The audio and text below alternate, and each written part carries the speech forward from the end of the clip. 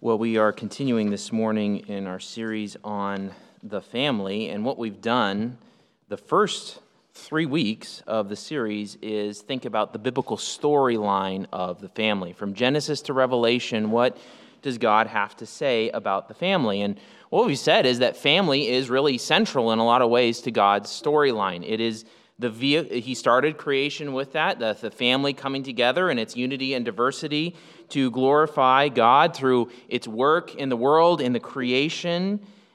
And then even as mankind falls, we see that God works through the family to bring an offspring of the woman who will crush the head of the serpent, which ultimately is fulfilled in Jesus Christ. And then with Jesus Christ coming onto the scene in the New Testament, we see a shift. We do see a shift where the ultimate loyalty on this earth is not to natural family anymore, but to the family of disciples, to the church.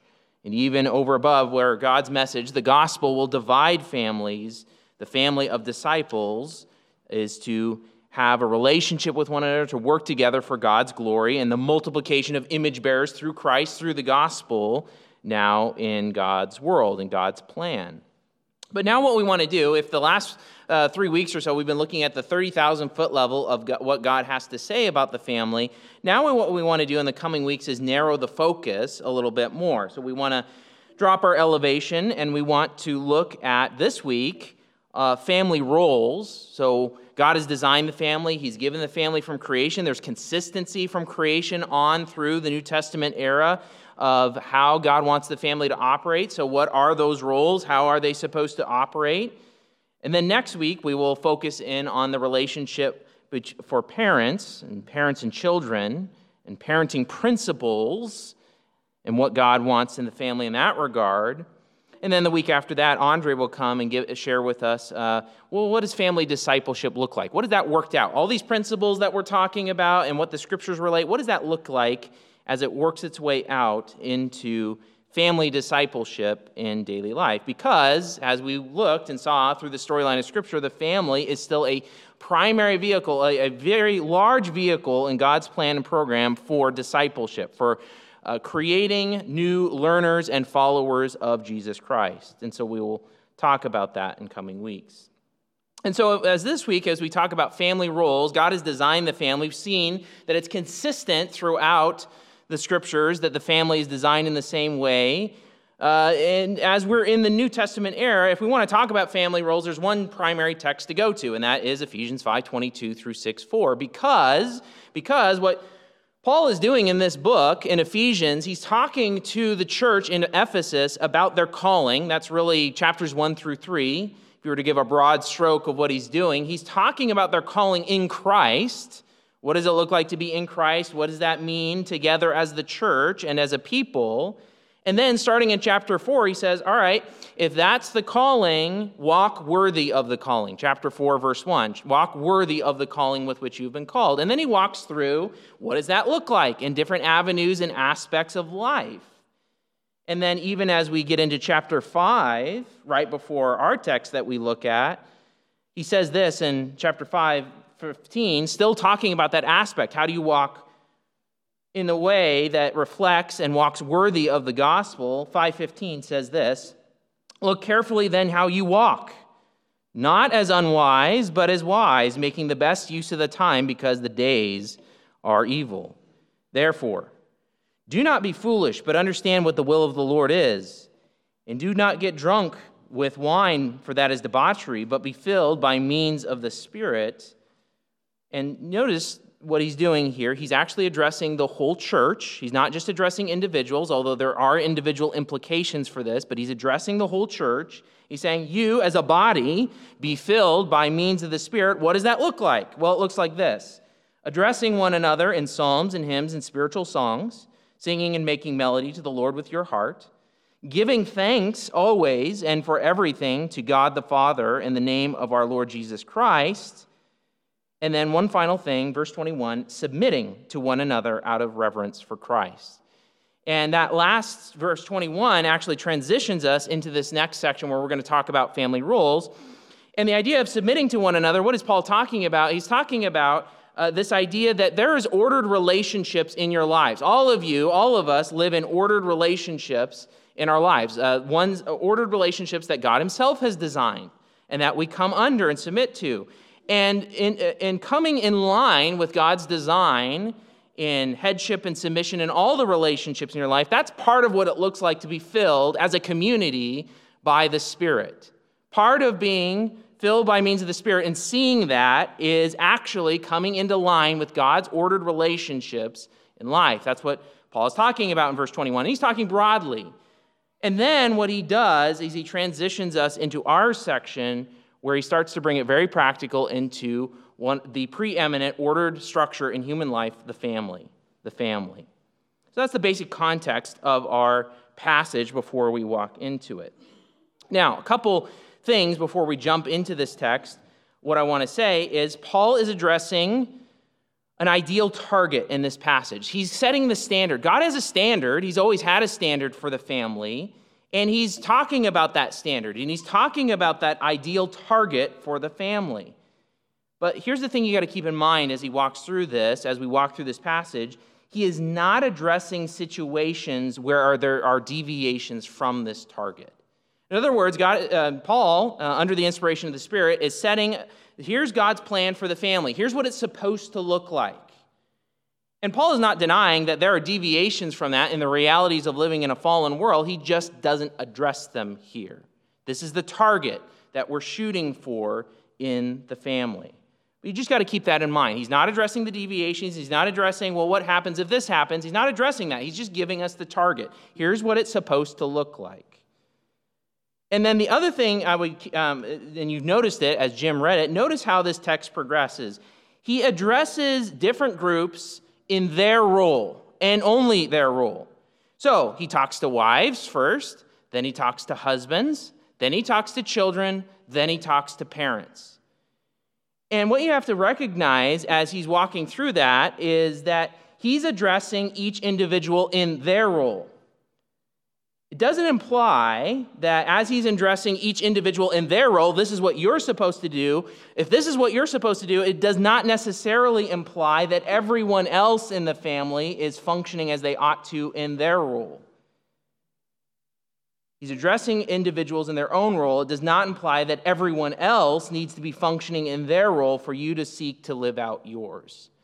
Focus on yours. Focus on you is the idea. And you'll see that as we walk through the text. And so here's the main idea of this text and where we're going this morning.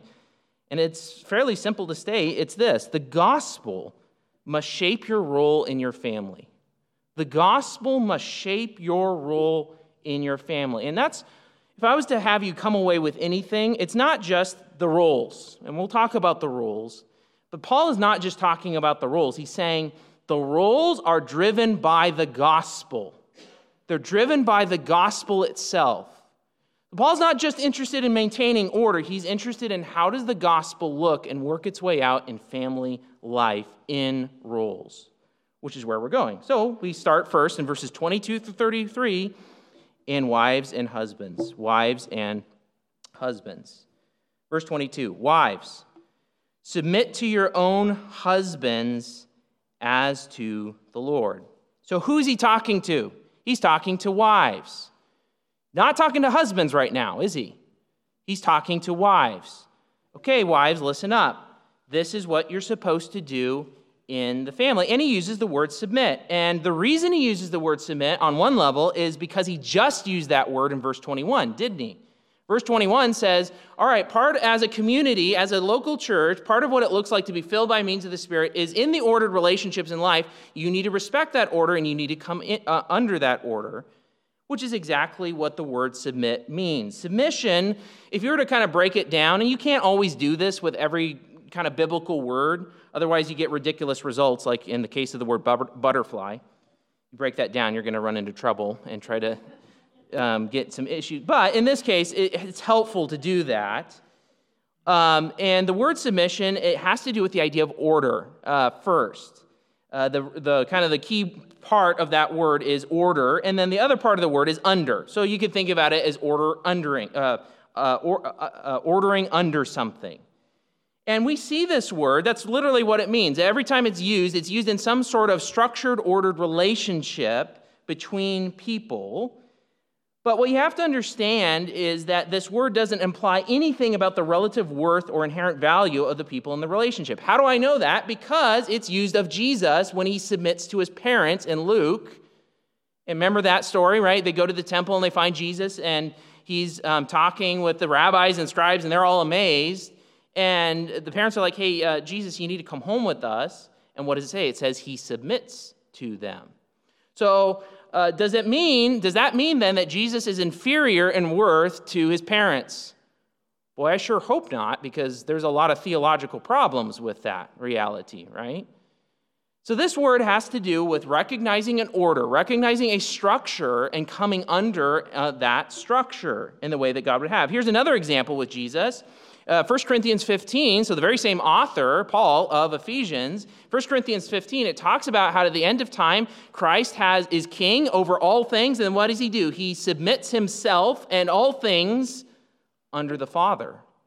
Well, I hope we're not going to say that Jesus is inferior to the Father, and that's why he's submitting to the Father, because then you're a heretic, and that's bad. So we don't do that, right? But what I'm trying to get across is that this word has nothing inherently to do with about relative worth or inherent value. We know that's not true. In fact, we could even go back to Genesis. How did God create man and woman as image bearers of God? Each one is equal image bearers of God. They are equal worth, dignity, and value.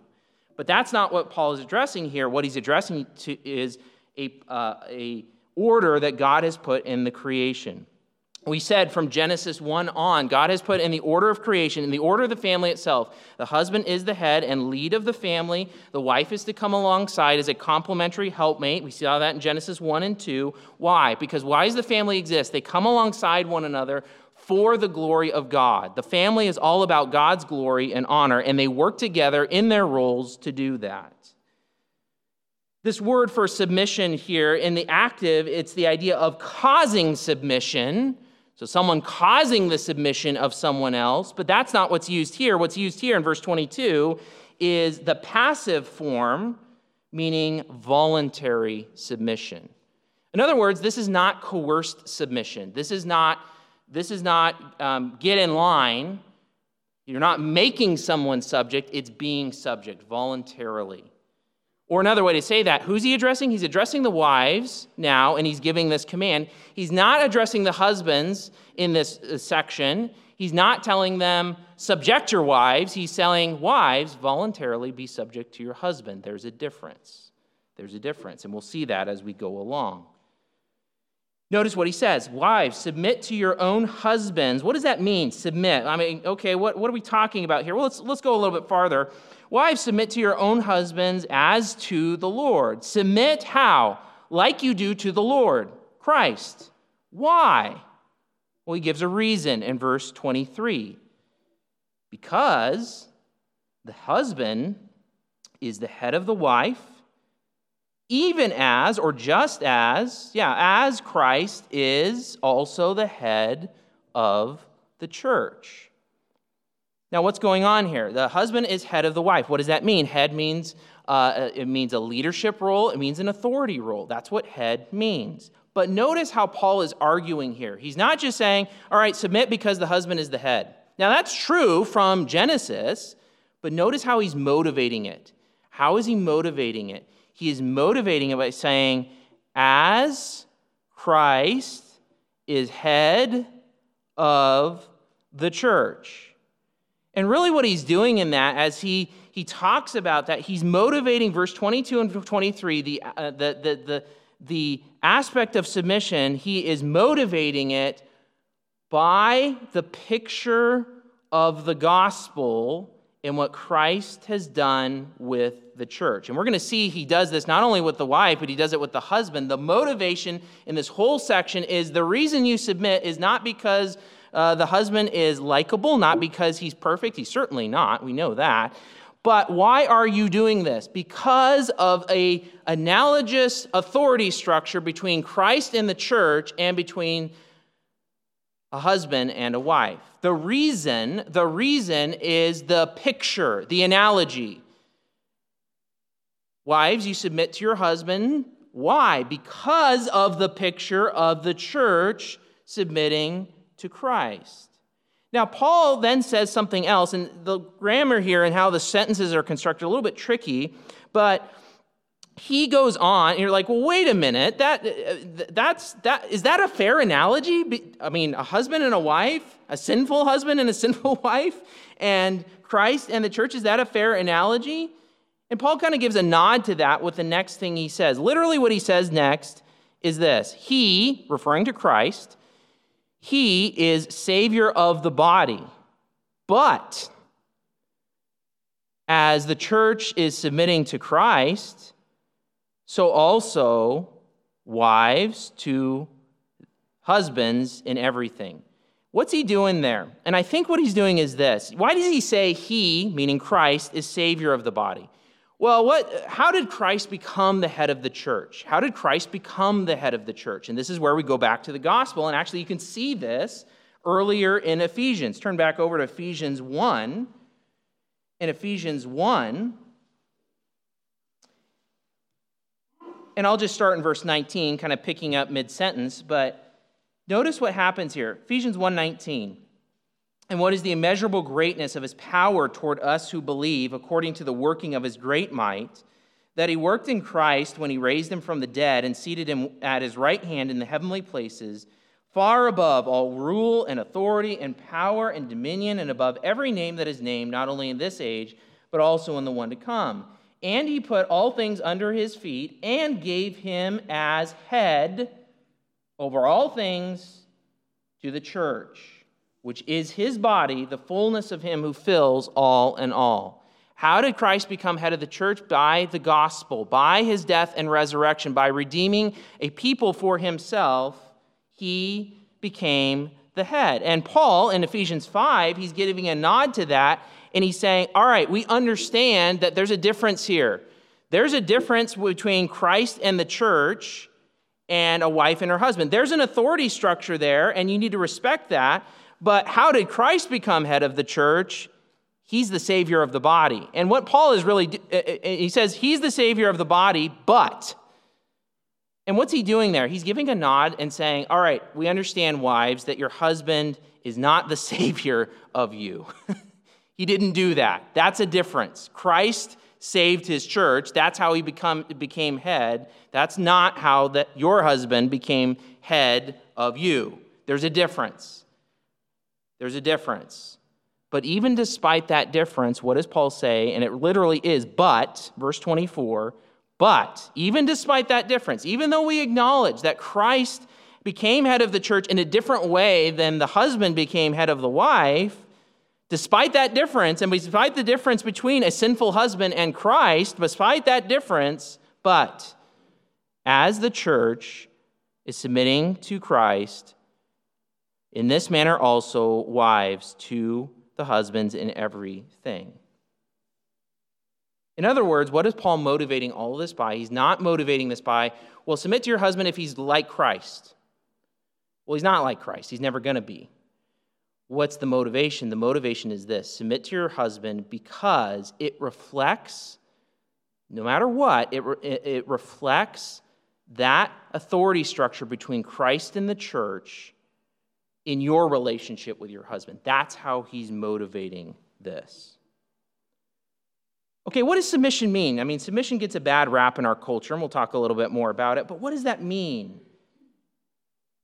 It means recognizing an authority, voluntarily coming under it. We said this is voluntary, this is not coerced here, and respecting and seeking to take direction from it. That's what the church does. The church comes under Christ's authority, voluntarily comes under it, respects it, and seeks to take direction from that authority. And it's the same way with wives. Submission means recognizing a husband's authority given by God. It's a delegated authority by God, voluntarily coming under that authority and respecting and seeking to take direction from it. And why does that happen? Why? What's the reason? Because it's an opportunity to reflect the gospel. It's an opportunity to reflect the relationship between Christ and the church. That's the reason given. Now, that's the basic role for wives and given here. Wives, submit to your own husbands. But why? Because of the gospel, because of what Christ has done with the church, and because in your role as submission in the family, you get to picture and reflect some of what the church does for Christ. Yes, he saved the church. It's different, but there's still an authority structure there, and you have the opportunity, even in a sinful and fallen world, even with a hard marriage, you can reflect that relationship. Now we switch over to the husbands. Husbands. Now, even before we go beyond that word, husbands, so he just switched, didn't he? Who was he talking to through verse 20, in 22 through 24? He was talking to wives, meaning he wasn't talking to husbands directly. And you might think, and actually there are other kind of extra-biblical documents in the ancient world, you might think, based on the fact that wives are to submit to their husbands, that he would tell the husbands, all right, husbands, make sure your wives are submissive, the other end of that. That's not what he says. He doesn't tell husbands, subjugate your wives or make them submissive. He doesn't say that. What are husbands supposed to do? Verse 25, husbands, love your wives. Love your wives. Just as, what? What's the standard? And he's going to bring back the same picture. Just as Christ also loved the church. The command to husbands is not, make sure your wives are submissive. Paul doesn't say that. The scriptures do not say that. It says, in your role, husband, what's your role? Love your wives. That is what God would call you to do. And here's the standard for your love, just as also Christ loved the church. What does that look like? What does it look like for Christ to love the church? And, well, he goes on, and gave himself over in her behalf. In other words, substitutionary sacrifice. Paul goes on to lay out, okay, what did Christ's love look at? Well, first thing it looks like is sacrifice. Love is sacrificial, laying down in behalf of another, and in this case, husbands in behalf of a wife, sacrificially loving them, substituting for them, protecting them.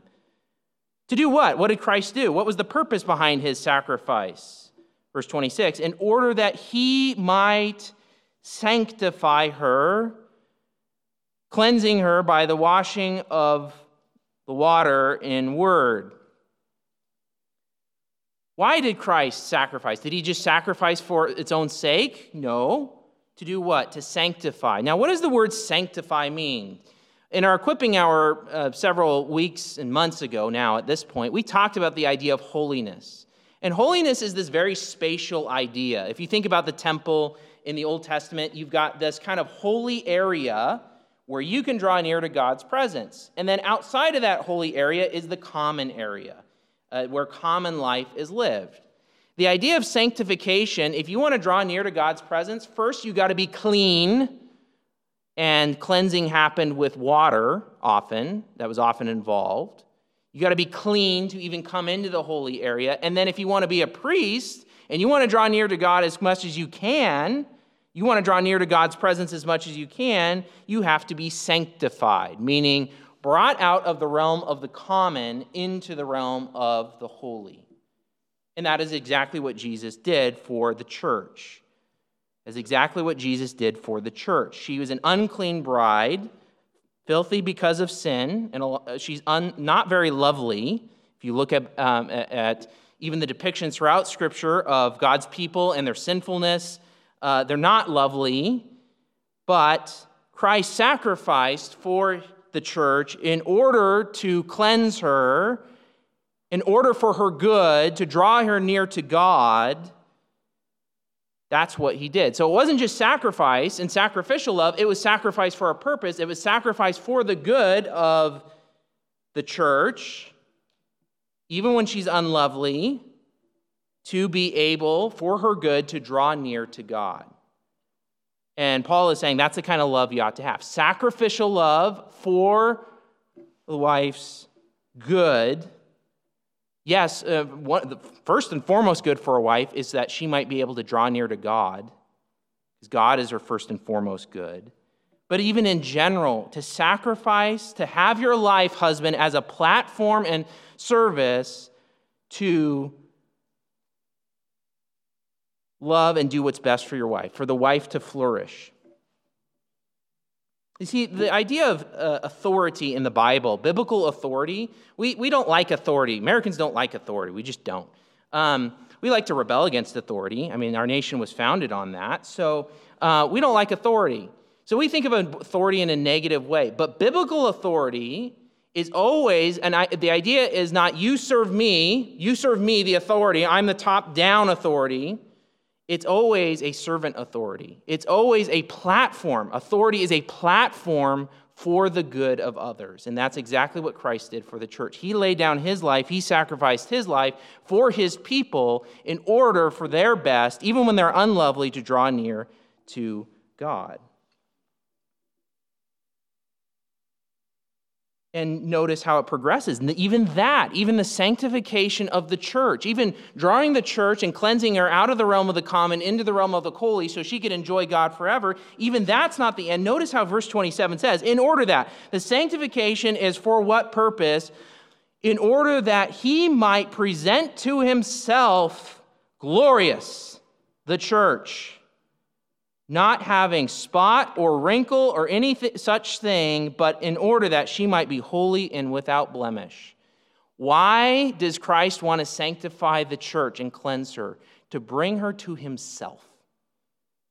In other words, he desires intimacy and closeness with his church. Yes, she was filthy, she was unlovely in a lot of ways, but he still sacrifices and serves her and loves her and does what is necessary, makes his life a platform for the church, for her good, and in order that he might enjoy the church. And then this is how he's defining love for husbands. So if a husband is called to love as Christ loved the church, then the husband is called to love sacrificially, for the good of his wife, pointing her to God, even when she is not lovable, desiring intimacy and closeness with her. That is what husbands are called to do. Why? Because that points to the biblical picture of Christ in the church. The picture is the same in each way. The fulfilling of roles in a marriage is not about whether the other person is worthy of that or whether they are perfect. They're not going to be. It's the structure. And in the structure, you are seeking as best as you can and fulfilling your roles to reflect that structure so that it points back to Christ and Christ's love for the church and the church's submission to Christ. This is motivated by the gospel. It's not just submit because, it's not just love because, it's because of what Christ has done for the church. And then Paul goes on. You notice, because the husbands are the authority, they have the greater responsibility to do it right. And Paul spends a great deal of time making sure, husbands, you as the head of your family, you have a great deal of responsibility before God to do it right for the sake of not just your wife, but for the sake of the gospel. For the sake of the gospel. And Paul kind of shifts gears in 28. Again, the grammar is a little bit difficult, but I think this is how it should be rendered. In this way, the husbands also ought, like that's moral obligation. Here you're morally obligated in another way also to love their wives, their own wives, as their own bodies. So Paul didn't mention anything in the previous little section we were talking about with husbands loving their wives. He didn't mention anything about loving the wife as his own body, but now he says, all right, let's talk about another way and another picture that husbands are to love their wives. They're supposed to love their wives as their own bodies. He's shifting gears. He's saying, let's look at another aspect of this.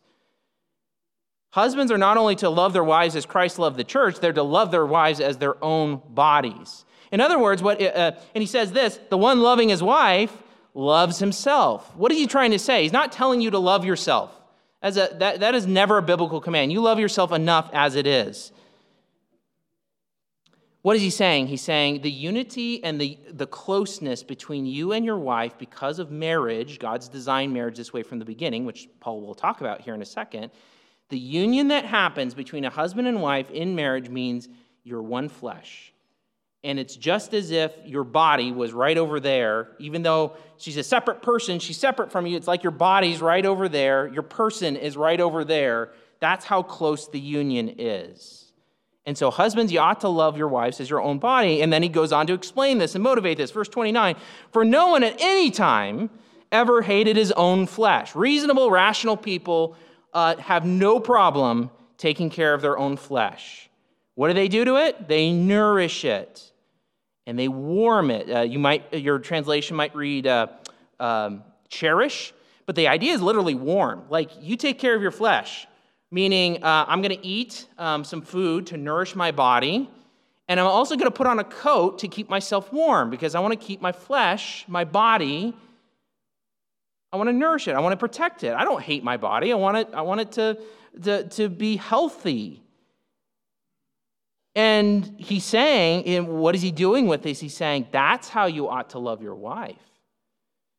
Just like you nourish your own body, just like you warm your own body, you ought to love your wife in that way. You ought to nourish her, warm her. And notice how he motivates it again, just as also Christ, you can read, nourishes and warms the church. Why does he do that? Verse 30, because we, Paul's speaking for the church here, we are members of his body. Christ, if you talk about a marriage and let's just talk about Christ first. Christ views his church as an intimate union with himself. That's why he died for her. He views it as his own body. He views it as members of his own body. Christ loves his church. That's why it's utterly ridiculous for people to despise the church. It's an offense to God and it's an offense to Christ because Christ loves his church. It's part of him. It's who he is. It's part of who he is. He's sacrificed for her. And what does he do? He nourishes and warms the church. He does what's necessary to take care of his church because he died for her. He's in union with her. And he's saying, well, it's the same thing. Whether you're talking about Christ in the church, whether you're talking about a human marriage, the union is so close and bound together. It's one flesh, one body relationship. And since you take care of your own body just fine, you're going to take care of your wife because that's the union you have with her through marriage. That's the union, and this is the amazing part of what Paul is saying. That's the union that the church has with Christ through the gospel. Yes, that's true for each individual Christian, but Christianity is not an individual faith. It is a corporate faith. It is that we are part of the church, and Christ loves the church. Yes, he loves you as an individual, but he loves his church. He loves his people, and he cares for his people. He nourishes and cherishes them. And then notice how Paul goes back to creation to motivate this more. Verse 31, he quotes Genesis 2 in the first marriage, Adam and Eve. Therefore, a man shall leave his father and mother and hold fast. The idea is like glue, be adhered to. I mean, it's a strong word.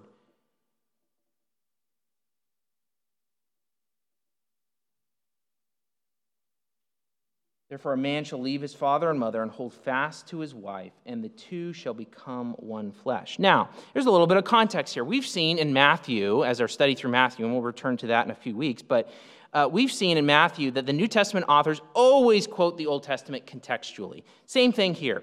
Paul quotes this contextually. So let's remember Genesis 2. You can flip back there if you want to, just to see whether I'm on track here. But what happened? So Adam is there, and he's naming all the animals. God has already given the task of ruling over creation as a stewardship ruler, working and keeping it. He's already given all these commands and things to Adam. He's holding Adam responsible.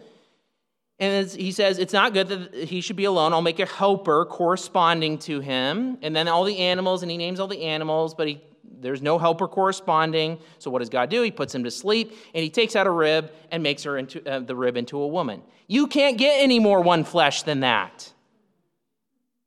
The first marriage, the one fleshness, was all about, we took out a rib of Adam that's like the same body and made her into a woman. And why? That becomes the pattern, that becomes the motivation for the one fleshness of every human marriage. That's why the quote starts with therefore.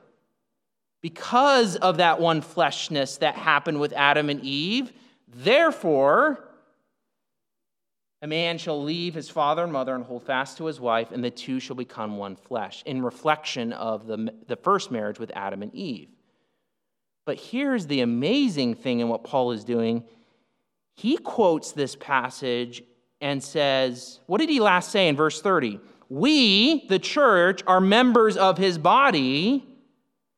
Therefore, you see, Paul's not only looking back to Genesis, he's saying, hey, that has implications here and now. That therefore has force in what I just said. We are members of Christ's body. The church is Christ's body. In other words, they're one flesh. They're united, just like Adam and Eve were one flesh. Therefore, because Christ and the church are one flesh, a man shall leave his father and mother and hold fast to his wife, and the two shall become one flesh. What is Paul saying?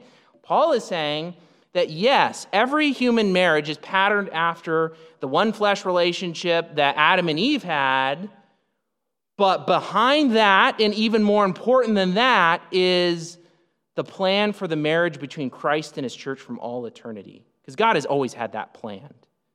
Or another way you could say it, the reason Adam and Eve had a one flesh relationship from the beginning was ultimately to kick off this pattern that was ultimately supposed to refer back to Christ and his church. And he's saying that's why marriage exists. Marriage exists because of the gospel. That Christ has always, and you can see this in Ephesians 1. Turn back to Ephesians 1 again. I'll start in 1:2. Blessed be the God and Father of our Lord Jesus Christ, who has blessed us in Christ with every spiritual blessing in the heavenly places, even as he chose us in him before the foundation of the world, before that we should be holy and blameless before him, just like the bride is to be holy and blameless. Christ's church is to be holy and blameless. God has predestined that and planned that before Adam and Eve ever existed, and that pattern drives human marriage. The gospel drives human marriage. That's why marriage is so important to God throughout the whole of the Scriptures. What does Paul say? This mystery, the idea of mystery, we saw this in Matthew. The biblical idea of a mystery is something that was hidden. It's always been in God's plan, but it was hidden and now is revealed. And what Paul is saying is, hey, we didn't realize until Christ stepped onto the scene that everything about marriage, human marriage, was pointing back to Christ and the church, but now we know it. That's what he means by the mystery. The mystery is profound, and I'm saying that it refers to Christ and the church. So he's kind of blown away that human marriage, all human marriage, exists ultimately to point to Christ and the church. And then he kind of comes down and he says, however, let's come back to the point, what we're talking about. However, let each one of you love his wife as himself, and let the wife see that she respects her husband. These roles exist and are there to portray the gospel. And that's the motivation. So yes, the role of the wife is to submit, to take the leadership, the intention, the desire to take, to allow the husband to lead and have authority in the family, to come under that, to voluntarily submit to that. And the husband is to love his wife like this. And the standard is ridiculously high. Why? And why do we strive towards them? Not just because it's a good idea, not just because God said it, therefore we do it, but because it pictures the gospel. It pictures what Christ has done with himself and the church. That is why these roles exist and why God would have us fulfill them. Now, we're kind of getting the summary picture here in Ephesians 5:22 through 33. It's not like this is the only passage that talks about roles. I mean, we could talk about the idea of the helpmate from Genesis 2:18. The pattern has been consistent. We've said that throughout. This has always been the pattern. These are always the roles. but it's the idea of a complementary helpmate. You could talk about Titus 2:3-5 for the wife, that she's to love her husband, to work in the home, and again, the language of submission under the husband. And then 1 Peter says, you don't just do this if your husband's a believer, you do this even if he's not a believer, because in so doing, you're pointing back to the gospel so that even potentially the husband can be won without a word by the conduct of wives. For the husband, you can look at Colossians 3:19. He's not to be embittered against his wife, not to be harsh with his wife. 1 Peter 3:7 talks about how the husband is supposed to honor the wife. And if we're talking about the measure of the husband's love being Christ's love for the church, well, it's a servant love, because we could look at John 13:1-14, where Jesus is said to love his people, love his disciples. And what does he do to love his disciples? He puts on a robe and he serves them and he washes their feet. That's what headship looks like. Headship looks like serving, being a platform to serve and to serve your wife. That's the kind of love we're talking about here. You see, when it's done right, when we strive, and again, remember what Paul is doing. He's giving us, here's the target. Here's the ideal target for the family. And there's no denying that we fall short of that. That's why, the culture says that submission is demeaning and stifling. That's what the culture says, right? If you're thinking about the wife's side, they have no problem with the husband loving their wife. There's no problem there, right? But when you talk about the idea of submission, and that's become a dirty word in our culture, but the culture says that submission is demeaning and stifling. And the Bible doesn't view it that way, if it's done right. Gives a biblical picture of what it's supposed to look like. Turn back to Proverbs 31. You guys all know this, the excellent wife. Well, if she's the excellent wife and then she's the model of what a wife should be, then this is a submissive wife, isn't it? Let's read about what submission looks like, and you tell me, does this look stifling? Does this look demeaning? Proverbs 31:10, an excellent wife who can find, she is far more precious than jewels. The heart of her husband trusts in her, and he will have no lack of gain. She does him good and not harm all the days of her life. She seeks wool and flax and works with willing hands. She is like the ships of the merchant. She brings her food from afar. She rises while it is yet night and provides food for her household and portions for her maidens. She considers a field and buys it. With the fruit of her hands, and she plants a vineyard. She dresses herself with strength and makes her arms strong. She perceives that her merchandise is profitable. Her lamp does not go out at night. She puts her hands to the distaff, and her hands hold the spindle. She opens her hand to the poor and reaches out her hands to the needy. She is not afraid of snow for her household, for all her household are clothed in scarlet. She makes bed coverings for herself. Her clothing is fine linen and purple. Her husband is known in the gates, and when he sits among the elders of the land. She makes linen garments and sells them. She delivers sashes to the merchant. Strength and dignity are her clothing, and she laughs at the time to come. She opens her mouth with wisdom, and the teaching of kindness is on her tongue. She looks well to the ways of her household and does not eat the bread of idleness. Her children rise up and call her blessed, her husband also, and he praises her. Many women have done excellently, but you surpass them all. Charm is deceitful and beauty is vain, but a woman who fears Yahweh is to be praised. Give her of the fruit of her hands, and let her works praise her in the gates. That's biblical submission. And it is not stifling, but beautiful if it is done right. And there you see a snapshot of a husband loving his wife, praising his wife, and a wife submitting to her husband, and it's beautiful. It fits the picture not only of what God has designed from creation, but now that Christ has come, it amplifies the gospel and points to the gospel. Now, remember what Ephesians 5 does not say. It's the ideal target. It doesn't address exceptions, and there are exceptions. It does not say, and I will reemphasize this again, that husbands are to subjugate their wives. That is not their command.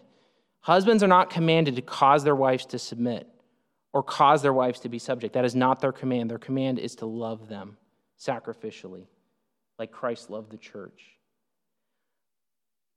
Ephesians 5 does not address the limits of submission or what to do in matters of abuse. A spouse is never called to submit to abuse. That is beyond the bounds of submission. What is abuse? Author Darby Strickland, in her book, Is It Abuse?, says this. It's a helpful definition. Here's what abuse is.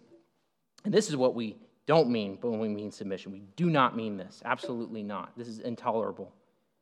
Abuse occurs in a marriage when one spouse pursues their own self-interests by seeking to control and dominate the other person through a pattern of coercive, controlling, and punishing behaviors. It's not servant leadership. It's top-down coercion and control. That's abuse. Abuse occurs in a marriage when one spouse pursues their own self-interests by seeking to control and dominate the other through a pattern of coercive, controlling, and punishing behaviors, which can occur physically, emotionally, sexually, and financially, in all sorts of ways abuse can control. The heart of abuse is, I'm in control, you will serve me, and I will punish you if you do not. And the Bible calls that oppression. And God hates oppressors. Submission never means to submit to abuse. We as the church would support any woman who is in an abusive relationship to come and divulge that. That's scary, that's hard, and yet we stand ready to come alongside someone who is abused and say, that's not submission. That's oppression, and God hates it, and we want to help you get out of it and to hold the oppressor accountable, because God will. God will hold the oppressor accountable, as should the church. That's husbands and wives. Wife is to submit to her husband. A husband is to love his wife as Christ loved the church. And then we get into children and parents. Chapter 6, he moves on. The foundation of the family, is the marriage. So we deal with that first. And then Paul goes on to say, all right, we've dealt with husbands and wives. That's the core of the family. What about children and parents? And that's what we get in 6:1 through 4. Children, obey your parents in the Lord. So now he's not talking to moms and dads. He's talking to children, believing children. And he's saying, children, obey your parents. And you do this, you obey in the Lord. Meaning he's talking to believing children. And he's saying, all right, children, what do you do? If you're in a household, maybe your parents aren't even believers necessarily. How do you act? What's your role?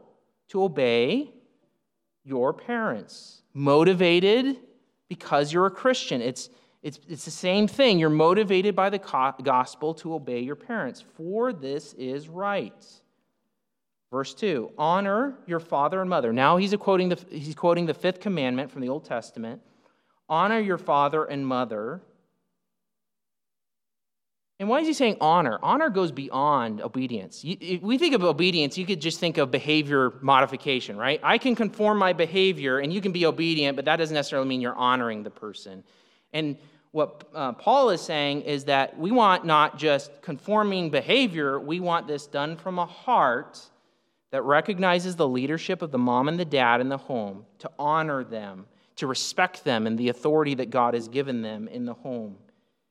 And then he motivates it this way. This is the first commandment with a promise. There's a promise attached to it, that it may go well with you and that you may live long in the land. Now for Israel, that was, okay, you're living in the land, you're doing well, you're living long.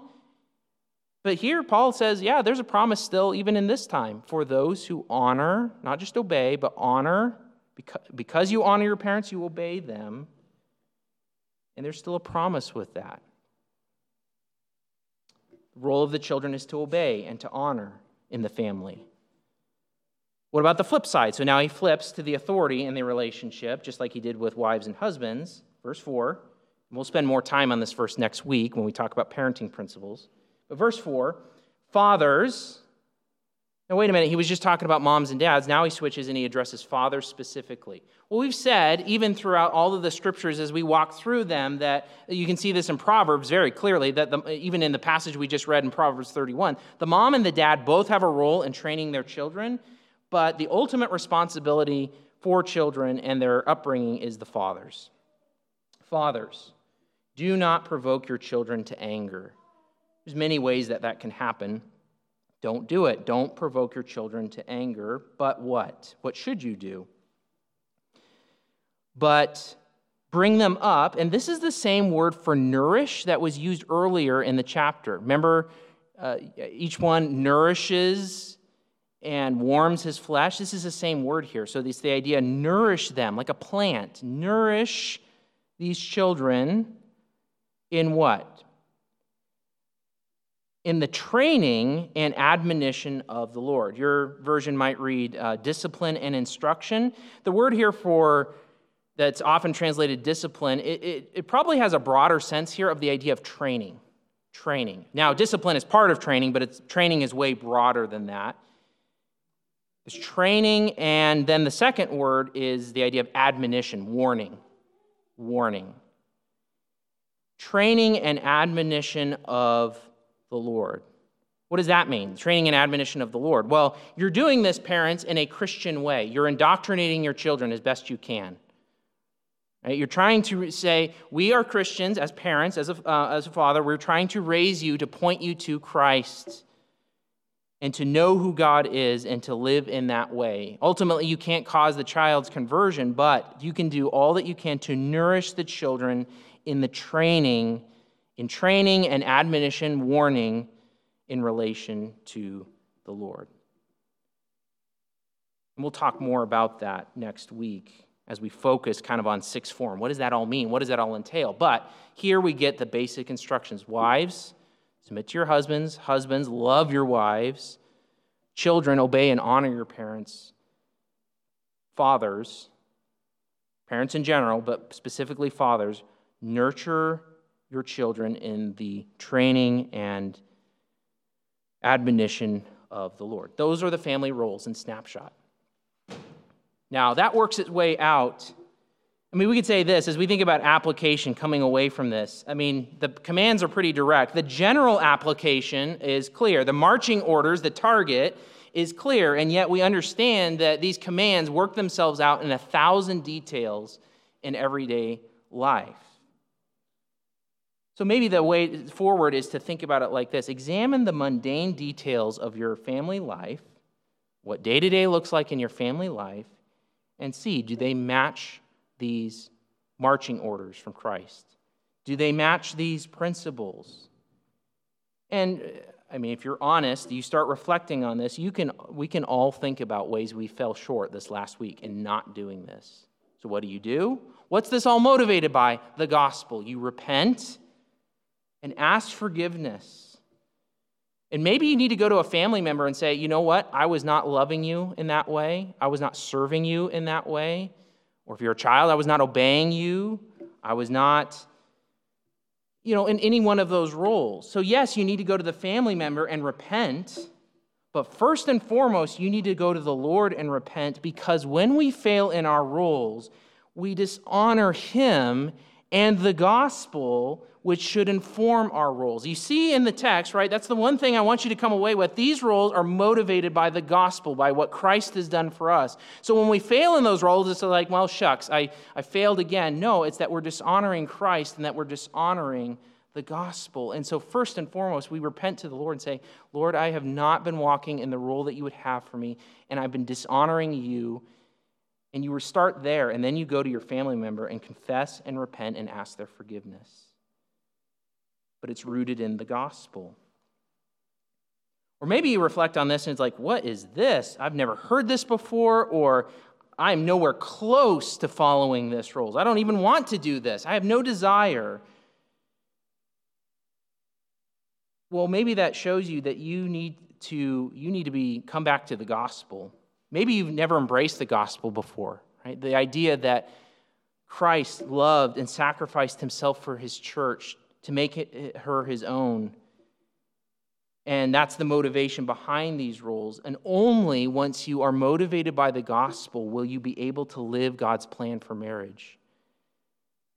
And so the answer, in a sense, is the same for a believer or unbeliever. It's come to the gospel, see the gospel, marvel in the gospel, marvel in the reality of Christ rescuing an unlovely bride for himself. And if you're struck by that, if you're motivated by that, that's the motivation that will help you live your role even when others aren't. That's the thing, is that Paul's not saying, all right, wives, submit to your husbands as long as they're doing their role. Doesn't say that. It says submit, or husbands love, because of the gospel. So focus on your role in the family, motivated by the gospel, even when others aren't living up to theirs. And God can use it. It's not a promise, but God can use it to point to the gospel and to rescue even family members for themselves. The gospel must shape your role in the family. You're not living by the gospel, you're not motivated by the gospel, your family's not going to look this way. It's only through the strength, the grace of Christ, that is through the gospel, that you can be motivated to live in these roles. The gospel must shape your role in your family. Let's pray. Lord God, we come before you and we can all confess and repent that there are ways in which we are not living according to your design and your role.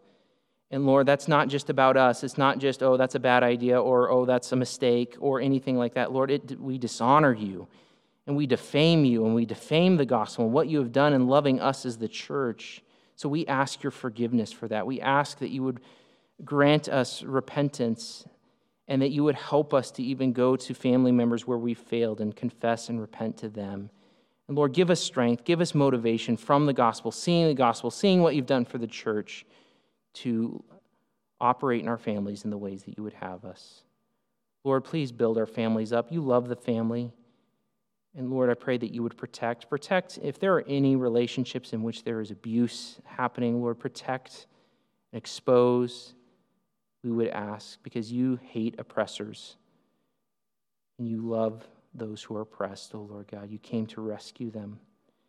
Lord, help us in our families to walk in your rules, motivated by the gospel, for your honor, for your glory. We thank you for rescuing us as a church and an unlovely bride that does not deserve it, but to make us yours and to present us to yourself in splendor, and we long for that day. Come soon, Lord Jesus, we would ask. In Christ's name, amen.